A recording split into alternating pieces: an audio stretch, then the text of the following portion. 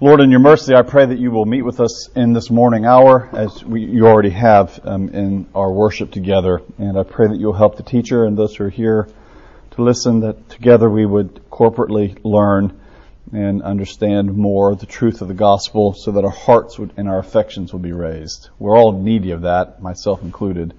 And we ask these things in Jesus' name. Amen. Someone before the church service started says, "So you're going to give us a kind of clear, down-to-earth lesson today?" And I was like, "Okay, all right."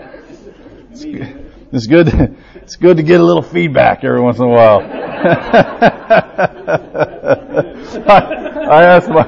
I asked my wife after the lesson last week. She says, "What do you think about that?" She says, "You might want to kind of, land the plane a little better," or something like that.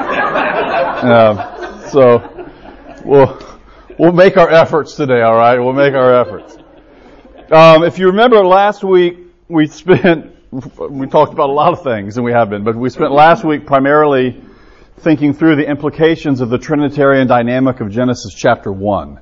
In the beginning, God, so you have the Father is creating by the agency of the Word through the effective power of the Spirit. And you see that particular triad at work in Genesis 1 right out of the gate. God is not ever separated from His Word or His Spirit. That became a very important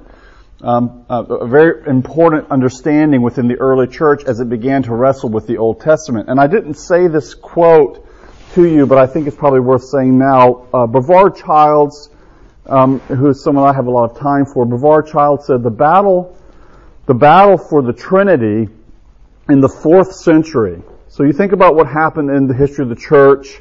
We move into the 2nd century. You have figures like Irenaeus and Tertullian at work, very Trinitarian in their modes of communication.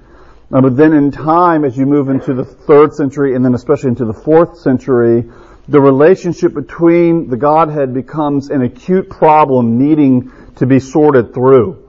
How is it that God, who is one, can speak to Himself in some plurality of being? How does that work?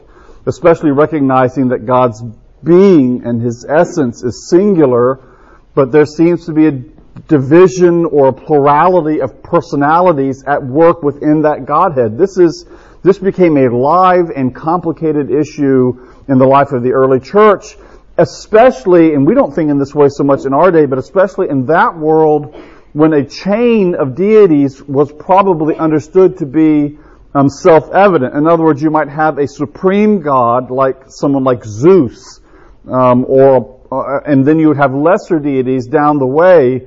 And so that a lot of Christians, especially those within a group known as Arians, tended to view Jesus of Nazareth, the second person, we would say, of the Trinity, as a kind of divine figure, sure, but an intermediary divine figure somewhere along the chain, but not co-equal with. I mean, we just said the Apostles' Creed this morning, right? Not co-equal with the Father, but of a lesser order, but more than us, right? So you have this sort of kind of line of this gradated line from greater to lesser.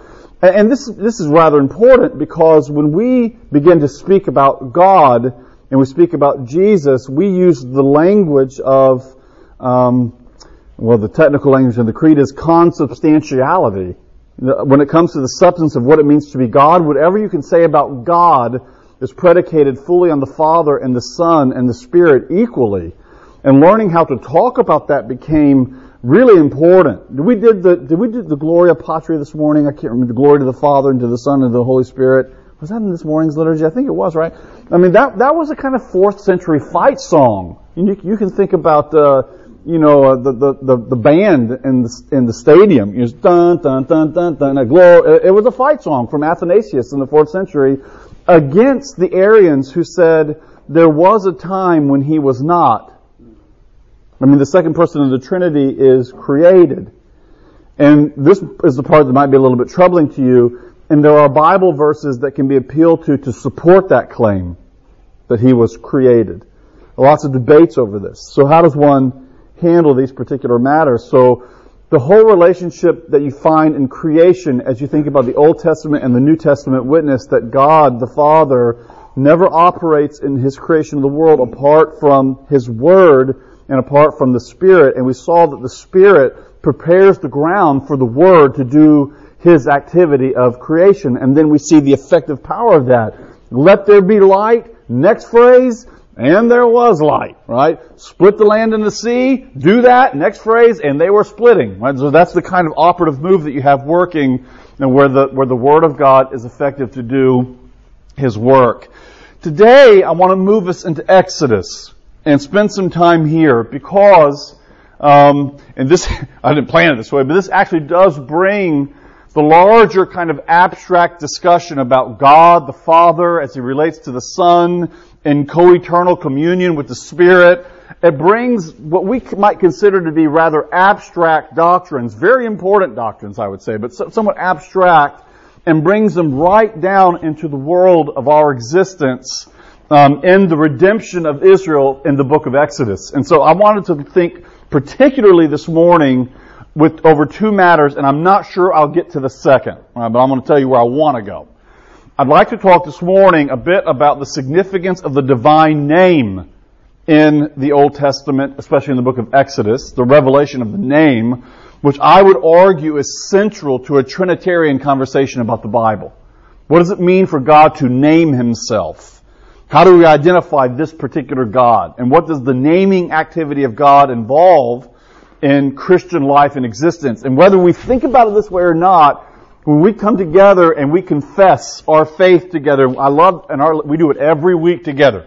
Corporately, we're confessing what we believe. And when we do that, we are naming God, right? In that activity, we're naming the identity of our God. And that naming activity is significantly related to the book of Exodus. I'd like to talk about that first. And then secondly, I'd like to talk about the encounter that Jacob has with God at the river Jabbok, because that has something to say about God's triune identity as well. We may get there. If not, we'll do that next week. All right. So if you have Bibles or phones or some way of looking at the Scriptures, I'm in Exodus chapter 3 for a little bit, and then we'll go to Exodus chapter 6, and then we'll move on to Exodus 32 and 33. All right. So Exodus chapter 3.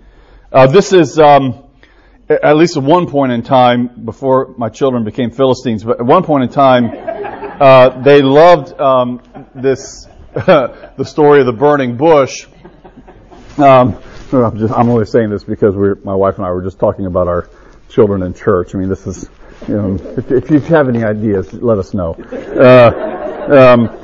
Matter of fact, I told Julie and Craig Ogard are offering a class on parenting children. I said, go take notes. Go there, but we'll listen to it.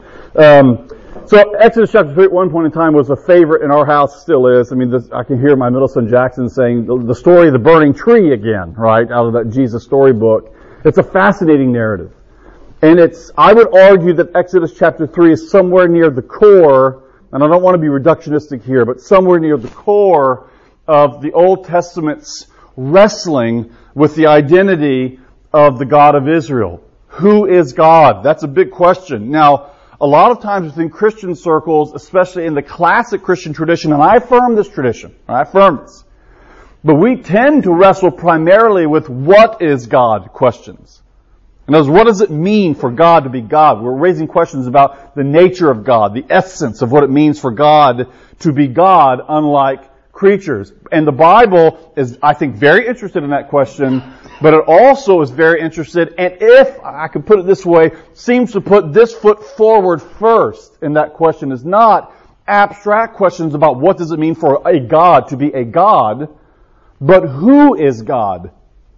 A narrative question, a storied question, so that if we were to line up the God of Israel and a sort of panoply of other gods in front of us, that we can pick that God out and say, that's who God is, because, in the Aristotelian terms, his character is in accord with the emplotment of his actions. Character is plot. So you want to know what God's character is? You want to know who He is? Then we look at the narrative and the story of His existence with Israel. And that's at the core here of Exodus chapter 3. You know the story, right?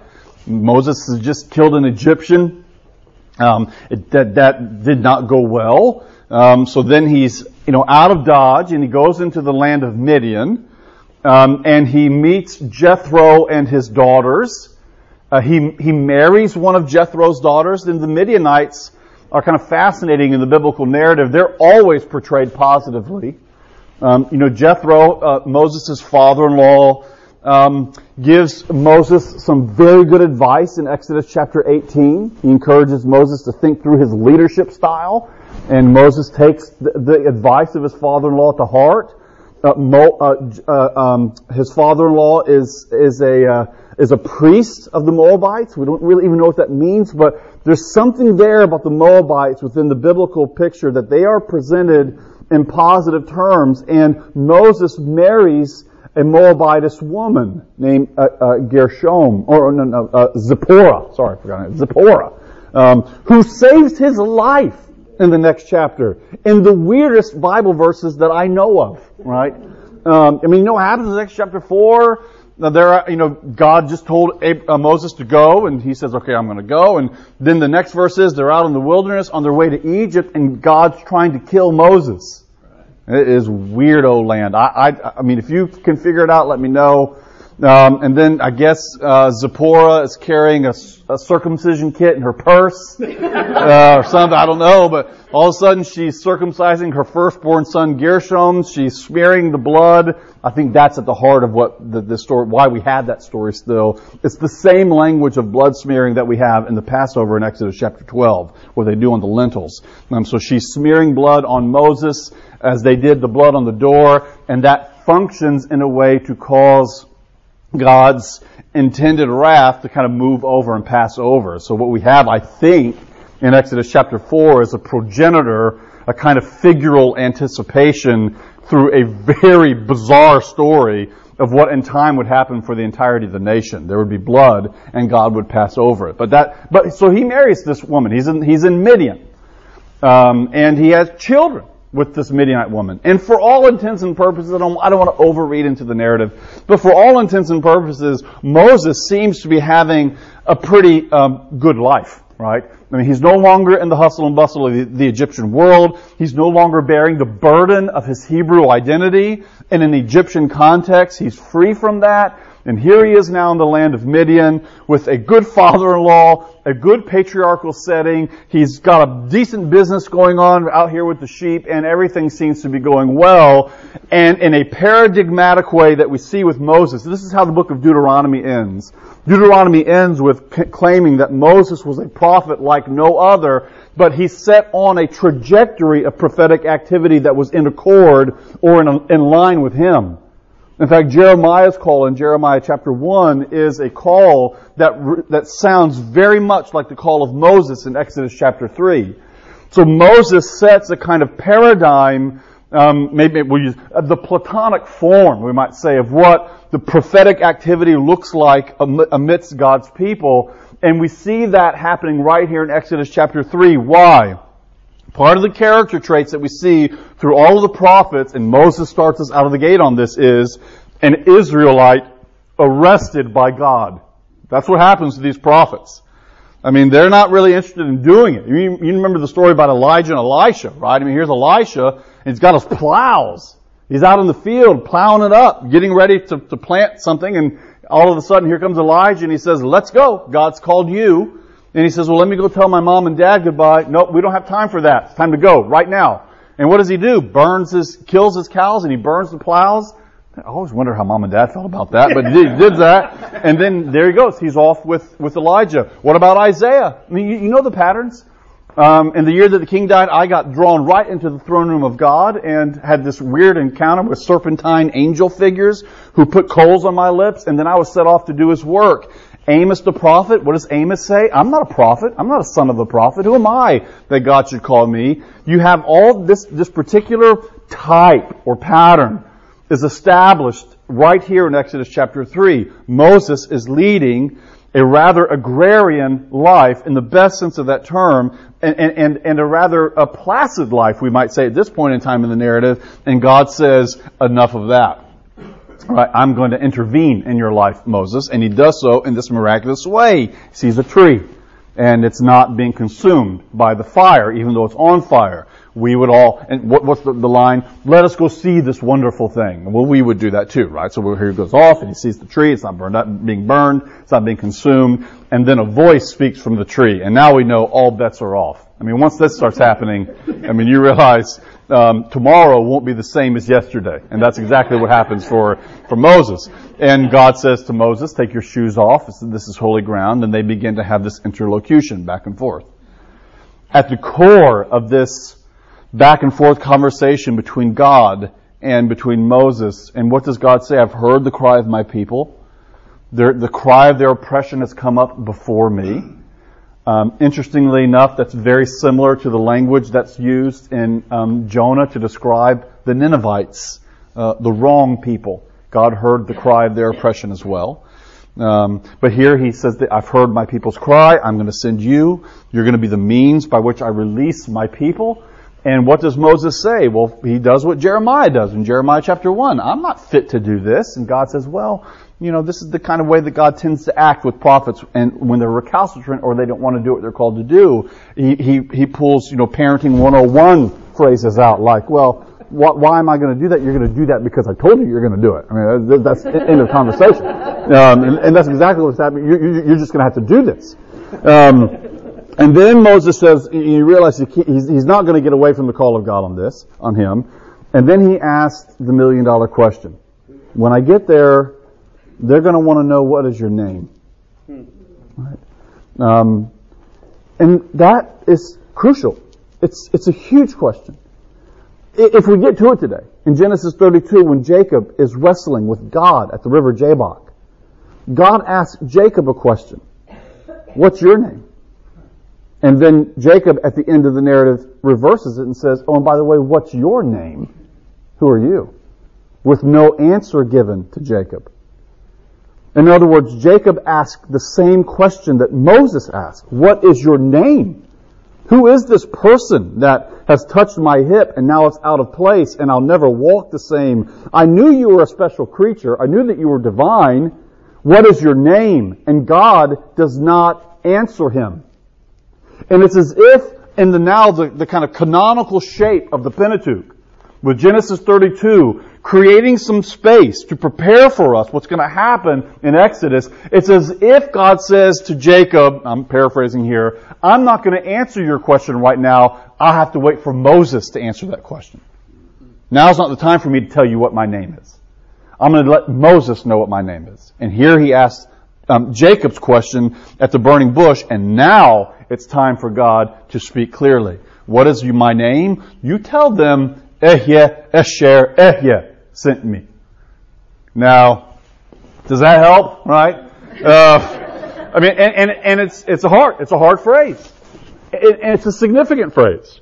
As a matter of fact, I am who I am, right? And I tell my students at Beeson who come and they take Hebrew and they take some Greek as well. We require 4 semesters of Greek and 4 semesters of Hebrew. I mean, these students are tried by fire, God bless them. I tell Hebrew 101 students right out of the gate, I said, listen, if you think that your knowledge of the Bible now in the original language is going to solve all of your problems, I just need to let you know that's not the case. And I get that kind of question all the time from people in various churchly contexts or teaching contexts, like, I want to come to Beeson and take Greek, or I want to come to Beeson and take, I don't hear this one as much, Hebrew. I don't know why. But I want to come take Hebrew. I'm like, well, come on, but then I sort of press why. And the reason why is, and understandably, I mean, there's some truth to this, because I'll have sort of access to the thing itself rather than through translated form. And I tell students, and I think what's underlying that is, and then I will have more security in my knowledge of the text itself. Now, from one angle, that's true. From another angle, though, it's not true. Why? Because translations, and I thank God for translations. I don't know which one you use. My translation theory is, whichever one you're willing to read. It's like, whatever you want, go ahead. They're all pretty good, actually.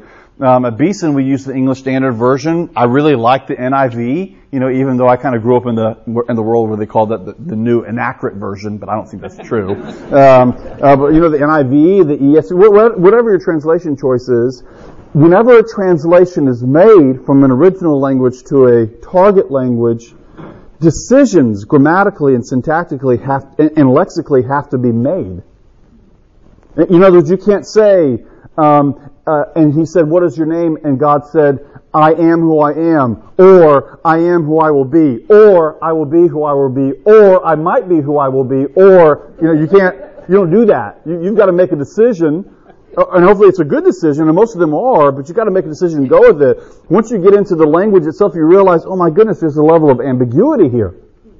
This is the imperfect tense, or the imperfective tense in Hebrew. Now guess what? It could legitimately mean grammatically all by itself, I am who I am, or I will be who I will be, or I am who I will be, or I might be who I will be. I mean, it could be all those things. And if you want to know my opinion on this, which is about worth 2 cents and a cup of coffee, my sense is what God is doing here is making a claim that He is who He will be. In other words, I actually tend to prefer glossing this Ehya Esher Ehya as I will be who I will be. And that might sound like God's playing cat and mouse with Moses. In other words, God's maybe doing what He did with Jacob at the river Jabbok, and He's saying, you asked me a question, but I'm only going to give you a kind of obtuse answer. I'm going to keep this thing as an act of veiling instead of unveiling. Even my own, dear, dead, departed theologian that I read and yield to so much, Karl Barth, Karl Barth thought this was a cat and mouse game that God was playing with Moses. You want to know my name? Here's my name. No name. Right? Let's move on. That's what Barth teaches. In other words, he suspends the moment of revelation, and this is not revealing, it's concealing, divine concealment. I don't think that's right. I don't. I think this is a legitimate moment of God's self-unveiling to Moses. Moses, you want to know what my name is? Which is so linked and attached to my character? Do you want to know why I was slow or did not answer Jacob back at the river Jabbok? Because this moment here, when you go into Egypt and you bring out my people from oppression, and you see me deliver them in the miraculous ways in which I will, and I bring you across the Red Sea and dry land, and I lead you for 40 years by a cloud at night and a pillar of fire by night and a cloud by day, and I lead you into the land of Canaan, the land that I promised your father Abraham way back then. When you see me doing all that redemptive stuff, you're going to know who I am. My name, the revealing of my identity, is linked to this particular moment and my revealing of myself to my people in this act of redemption. Who am I? I'm the one who will be what I will be. As this narrative unfolds, you already know my name. You know the 4 Hebrew letters, Yod, He, Vav, He, Yahweh, Jehovah, whatever term we use to talk about a name that's unnameable, really. But you know those phonemes, you know those letters, but the significance of my name, the character that's attached to my name, so that you know me in an imploded narrative and can pick me out and say, that's God acting according to His character. This is the moment in which you will see that in a unique and privileged way. A way that Abraham and all of his progeny before you in the patriarchal narratives in Genesis, they were awaiting this right here. I want to show you more about this. Exodus chapter 6, verse 2. This is a weird verse. It's caused all kinds of interpretive hurdles. And I'm not sure we'll get past all of them, but here's another one. Verse 1, but the Lord said to Moses, now you shall see what I will do to Pharaoh. For with a strong hand he will send them out. And with a strong hand he will drive them out of his land. Verse 2. And God spoke to Moses and said to him, I am, and do I have any chalk over here? I'll make this, we'll get classroom-like for a second. I am Yod, He, Vav, He.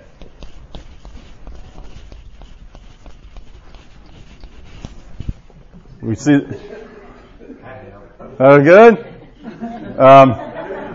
I have students every once in a while ask about getting Hebrew tattoos. Have I told you this before? This is really kind of fashionable among undergrad Christians. Have I told you this before? Oh, I was in the whirlpool out at the YMCA when we still lived out in Pelham. I was out at the whirlpool at the Shelby County YMCA, and I'm not real chatty at that point in time, but after I've done some running and sitting there, some strapping young man gets into the whirlpool, and he's got the Hebrew letters Aleph, Mem, Nun, Aman on his arm, which means faithful one. And I said, faithful one, huh?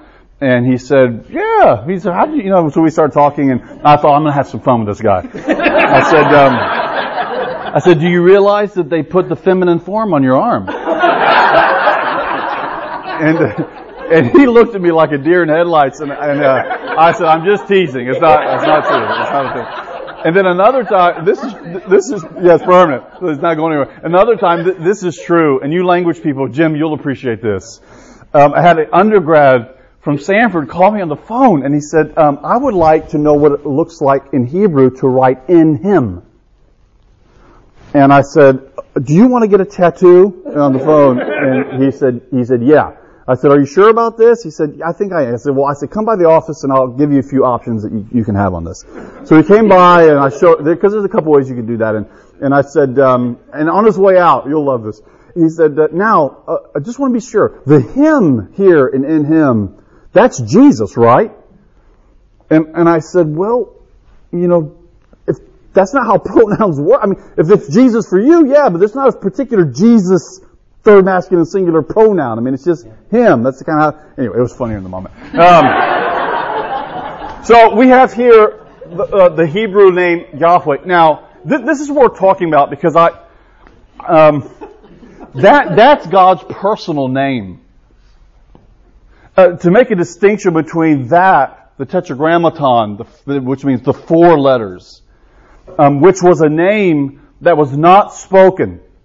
Matter of fact, if you watch Mel Gibson's The Passion, if you ever watch it again, it's a hard thing to watch. But if you watch it again, they did all this in Aramaic and then some Hebrew and then there was some Latin and Greek thrown in as well. But you'll notice at times, even in the closed captioning at the bottom, that they'll say something, or the subtitles at the bottom, the name.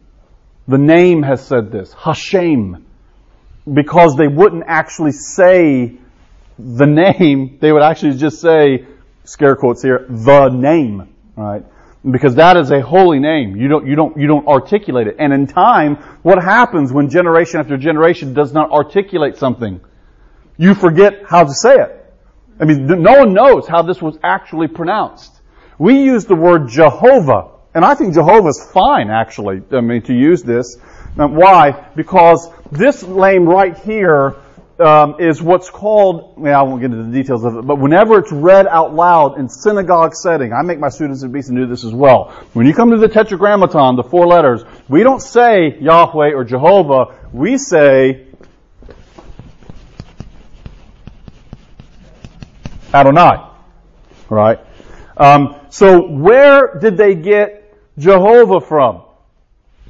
Jehovah this is the English Jehovah, right? Is taking the vowels from Adonai and putting it on these letters. So you have, that would be a J, that would be an H, that's a V, Jehovah. So they took those vowels and they stuck it on there, and that's how we have that, and that's fine. I mean, it's just, but that's God's personal name. All the other names, El Elyon, Elohim, El Roy, Yerah, all these other names are what people have referred to as appellatives. They're describing something about God. They're saying something about His might or His power or His grace or His care. They're descriptors. They're modifiers of God's being. But that right there is special. And in fact, my colleague has just written a book on the Trinity. It's a really good book. Carl Beckwith is his name. I commend it to you. I think you can get it on Amazon. And Carl said he thinks that what you have in the process of redemption, Old Testament and New Testament, is a recognition that that name right there is the unique name of God, the God of Israel. And in times, Christians have been given the proper grammar to identify that God right there as the Father, Son, and the Holy Spirit. So it's an aspect of naming. So when you come here to Exodus chapter 6, verse 2, it says, God spoke to Moses and he said to him, I am Adonai. That's my name. And listen to this. I appeared to Abraham, to Isaac, and to Jacob as God Almighty. Anybody remember what that is in the Hebrew? El Elyon. That's right. God Almighty. But by my name, Tetragrammaton, 4 letters over there, I did not make myself known to them. And if you think about that verse, you can go, Houston, we've got a problem. Right? Because Genesis chapter 18, right? Here's Abraham by the oaks of Mamre, and the 3 visitors come, and all of a sudden, it's Adonai, it's Tetragrammaton talking to Abraham, and Abraham talking back. In other words, the patriarchs were not unaware, if we can use this language, of those 4 Hebrew 4 phonemes. They weren't unaware of that particular name of Israel's God. That wasn't something new on the redemptive scene. So what is being claimed here in Exodus chapter 6, verse 2? Again, I think it gets to the heart of what we were saying with the Jacob narrative before. Not that they did not know the name per se, but they did not know the significance of the name in light of this particular redemptive moment. Because this redemptive moment here is the moment which will infuse this name with the substance of the character of our God as a redeeming and merciful and self-giving God. I'll make an analogy on this to the New Testament as well. Jesus ends the farewell discourse in John chapters 14 through 16 by moving into John chapter 17. And do you remember what he does in John 17? He prays. And it's the longest prayer that we have in the Bible. Matter of fact, I think of John 17 as kind of holy ground place in the Bible. Like on analogy again to Exodus chapter 3, it's like take your shoes off, because we see Jesus in praying activities all the time in the New Testament. I was just reading in Luke this week that the disciples came and they found him praying. And then he was praying. And he went over to the far side of the lake so that he could pray. And we see Jesus praying all the time. But the actual content of Jesus' prayers, we don't get that all the time. And here you have John 17, which is not just, a 2-verse prayer, let your name be glorified as Jesus raises the little girl from the dead. We've got a whole chapter where, I don't know if you feel this way, but I kind of feel like the curtain is being pulled back a little bit, and we get to see God talking to himself in triune communion. This is the Son talking to the Father by the Spirit. We get a little entree in John 17 into the very inner dynamic of God's own inter-Trinitarian self-communication. That's a big deal, right? And by the way, my understanding of John 17 is that it is not merely indicative of what Jesus said. I think it is that. But it's also an indication of what his inter-Trinitarian prayer within the life of God looks like even now, as our raised high priest. And what's he doing? He's praying for himself, he's praying for his disciples, and he's praying for you and for me, all the way down through the ages. May those who believe on account of what these disciples say, may they be one, and he goes on. You remember what the last verse, though, is of John chapter 17? The last verse is, I have made your name known to them, and I will yet reveal it further. See, this is Exodus 6:2 logic, I think, right? Did they not know Yod, Hey, Vav, Hey? Did the disciples not know the divine name? Of course they knew the divine name. But Jesus is saying here, but I've revealed to them the uniqueness of the character of that name in light of my person and work, and more importantly, in light of what I'm about to do tomorrow. Because what do you have in John 17? You move right into John 18, and where are you? You're in the Passion. All right. And he's revealing the character of who he is in this redemptive context. Old Testament, New Testament, the God who raised Israel from the dead is the selfsame God who raised Jesus from the dead. And we see this here in Exodus and John, all centering around the significance of the divine name. What is his name? His name, his identity, his person is linked to these redemptive moments when God says, I will be a God for you. I will move toward you in acts of redemption. Even though you have not moved toward me, I will move toward you. Right? What's our time? Oh, we're good. So let's. I wanted you to see this one last bit here at Exodus before we get out. It's Exodus chapter 34. Again, if you have Bibles, because this brings us full circle in the theology of Exodus to the naming and the significance of the divine name linked to these redemptive moments, right?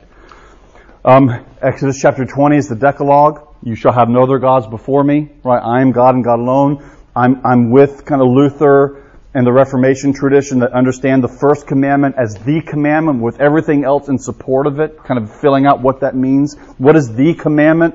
I am your God, and you shall have no others. That is at the heart of what it means to be in covenantal relationship with God. And the way in which the Decalogue is presented is kind of either or. In other words, either you're going to have no other gods besides me, or you're not going to have me. It's either or, right? And it feels brittle, and it is brittle. It's fragile in that sense. It can be broken. And what happens as you move on in the narrative of Exodus? Lo and behold, they break it, right? And we shouldn't be surprised to see it. You know, Moses is up having an encounter with God on Mount Sinai. And the people are down there, and of course you know the story. Aaron gets all the gold, and they fashion out these calves. And in the story, as you kind of move through the story, when Aaron gets caught, and Moses comes down, and he's obviously not a happy camper, Aaron says, I'm not sure what happened. I had all this gold, and I tossed it into the fire, and I'll jump these calves. He's like, wow, I mean, that's a good one. And when Moses is in communion with God on the mountain, God stops him mid-sentence, and he says, you need to go down to, and notice the words here, it's kind of scary, your people. All right. And Moses goes down, and he hears the sound of warfare.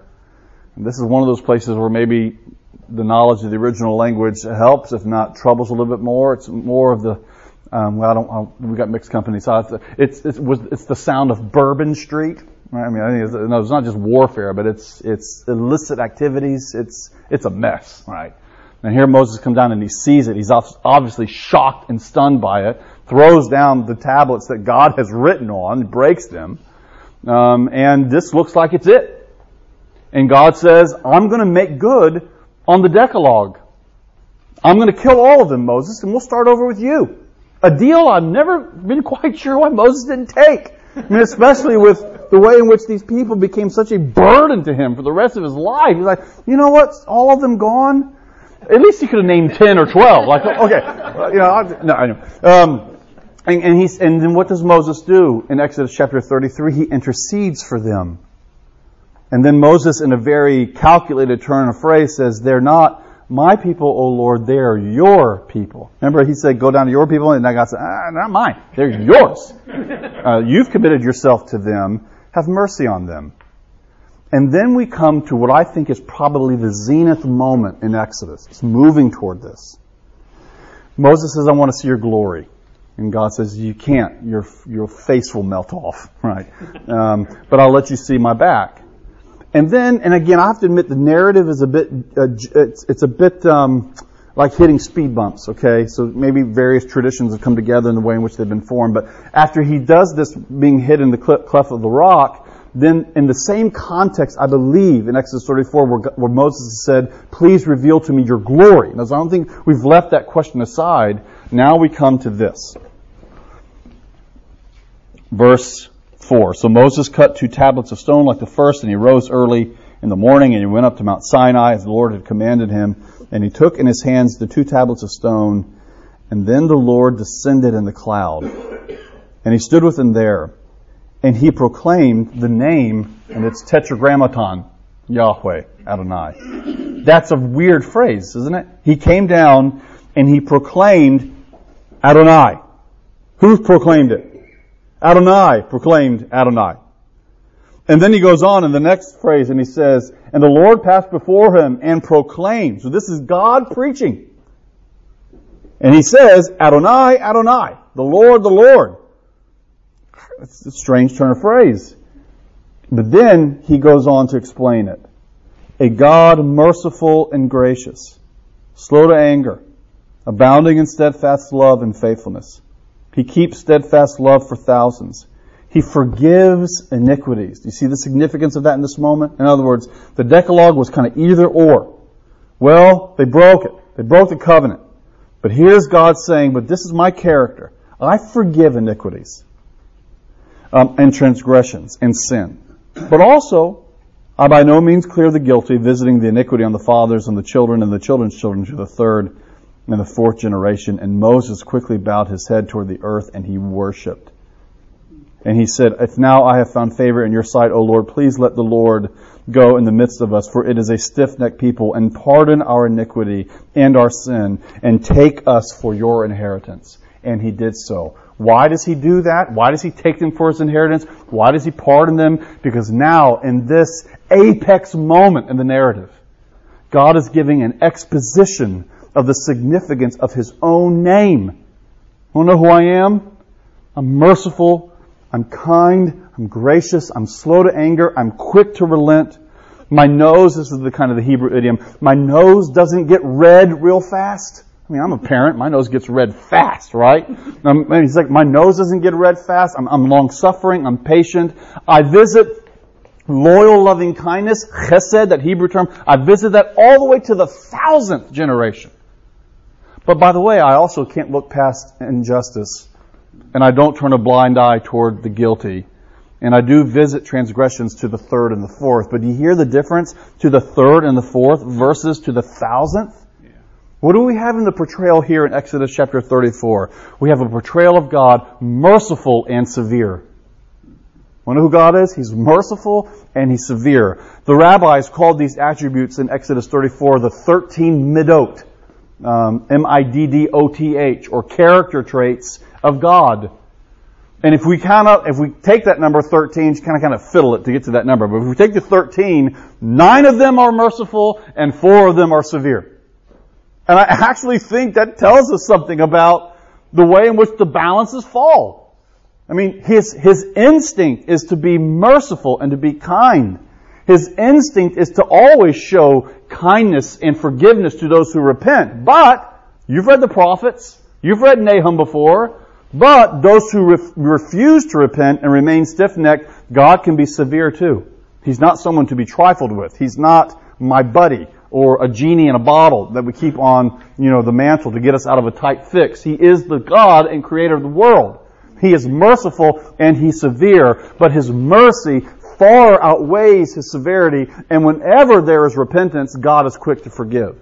And what is He saying here in the book of Exodus around this theology of the divine name? And we know that the name linked to the whole of the Bible is Trinitarian in its character. What is He saying? I want you to know who I am. I want you to know what my character is. My character is that my disposition is to be merciful. It's who I am. And but not to forget that my severity is not to be trifled with either. And that kind of gets to the sort of Reformation logic of where do we find refuge from God? We find refuge from the severity of God in the mercy of God. We don't go looking for it somewhere else. We find it actually in Him. In Philippians chapter 2, Paul makes a very interesting turn of phrase. He said, let this mind be in you, which was also in Christ Jesus, who though being in the form of God, thought it not robbery to be equal with God, but He took upon Him the form of a servant, and being made in likeness of humanity, He became a servant and became obedient unto death, even the death of a cross. So, the second person of the Trinity takes on that which was something He did not have. That was His act of self-giving and self-denial. He became human. And then what does the next verse say? And He handed over to Him the name that's above every name, so that at the name of Jesus, every knee will bow and every tongue will confess that Jesus Christ is Lord, to the glory of God the Father. Paul is directly quoting there Isaiah 45. And in Isaiah 45, the prophet is very clearly talking about every knee from the nations surrounding bowing the knee to Yahweh. Right? And here Paul is telling us you cannot talk about the identity of Yahweh, or the one whose knee, that everyone's knee will bow to, without in the same breath talking about the identity of the person and work of Jesus of Nazareth. The revealing of the name, the handing over of the name, the linking of the name to acts of redemption is completely tied to the person and work of Jesus as revealed by the Holy Spirit. So that particular revelatory dynamic of the name, the Bible can't talk about that without using Trinitarian ways of speaking about it. Okay. All right, we have a few minutes. You want to ask any questions? You want to bat some things around? Jim? The British poet laureate John Dryden said that, you were talking about translations, he said the best translation is only 70% effective. And so, it's, as Don can tell you, is reading of Cyrano, the Brian Hooker translation of Cyrano de Bergerac, I just think far surpasses others that I've seen. Even keeps the rhyme intact, which, you can appreciate that. It's difficult enough to translate, but to keep the rhymes there, yeah. That's amazing.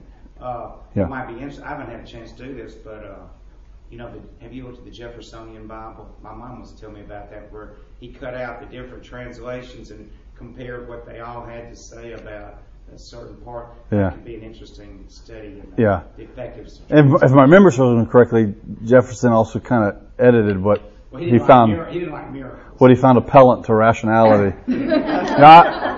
I always we noticed this, and I believe that, well, it's going to get in trouble right now, but I do believe that our country is sort of built on the foundation of a certain kind of inheritance of Judeo-Christian values, or whatever you want to call that. But I do think it's kind of worth remembering. When we were in Philadelphia, we saw, the Liberty, the Independence Hall and the Liberty Bell. And then right across the street was the headquarters of the first American Philosophical Society, which is linked to the same time. I mean, the Philosophical Society is sort of born out of Enlightenment principles of rationality, which are often, linked in an autonomous way apart from divine revelation. And unfortunately, as highly as I think of Thomas Jefferson, he's exhibit A of someone who said, I'm going to let the autonomy of my own reason certainly shape my approach to the Bible, not vice versa.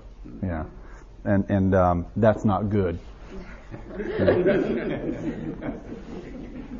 Yes, ma'am.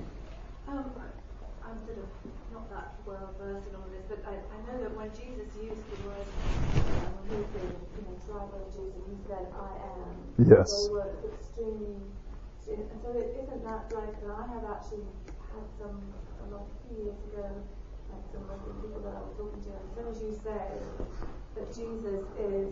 Yeah. It's an offense. So this Trinity is very powerful, but also very controversial to people that don't. When you say that Jesus is God and He is I am, and that's why it is. It's very powerful, and what is It's a stumbling block. That is the stumbling block. Yeah. People will say, when you talk about the Trinity, that is people's stumbling block. They can accept Him as a prophet, but not. Yeah. Trinitarian logic is an offense. And I would say the greatest, or at least some of the greatest of minds in the Western and Eastern intellectual tradition have given their minds to thinking through these Trinitarian dynamics. And it's not without rationality, but it's a certain kind of rationality that's shaped by revelation, and that's not always going to be affirmed in a sort of neutral environment of idea sharing. It's not. And I remember as a teenage boy flying to a Christian camp in North Carolina from Tampa, Florida up to Asheville, North Carolina, and being on the plane and being challenged for the first time. I met some Jehovah's Witnesses. They called themselves The Way, but I'd never really encountered them. And this very seemingly faithful and interesting woman told me on the plane, I believe that Jesus is the Son of God, just not God the Son. I'd never heard that particular phrase. And for my 15, 16-year-old self, all of a sudden, that was the first time I thought, I've never thought about it that way. I've had a lot of assumptions about this. So this particular matter in the Christian faith pops its head up regularly, right? And so it remains a challenge and something for us to give ourselves to, I think, regularly. Yeah. Okay, we better go. Bye now.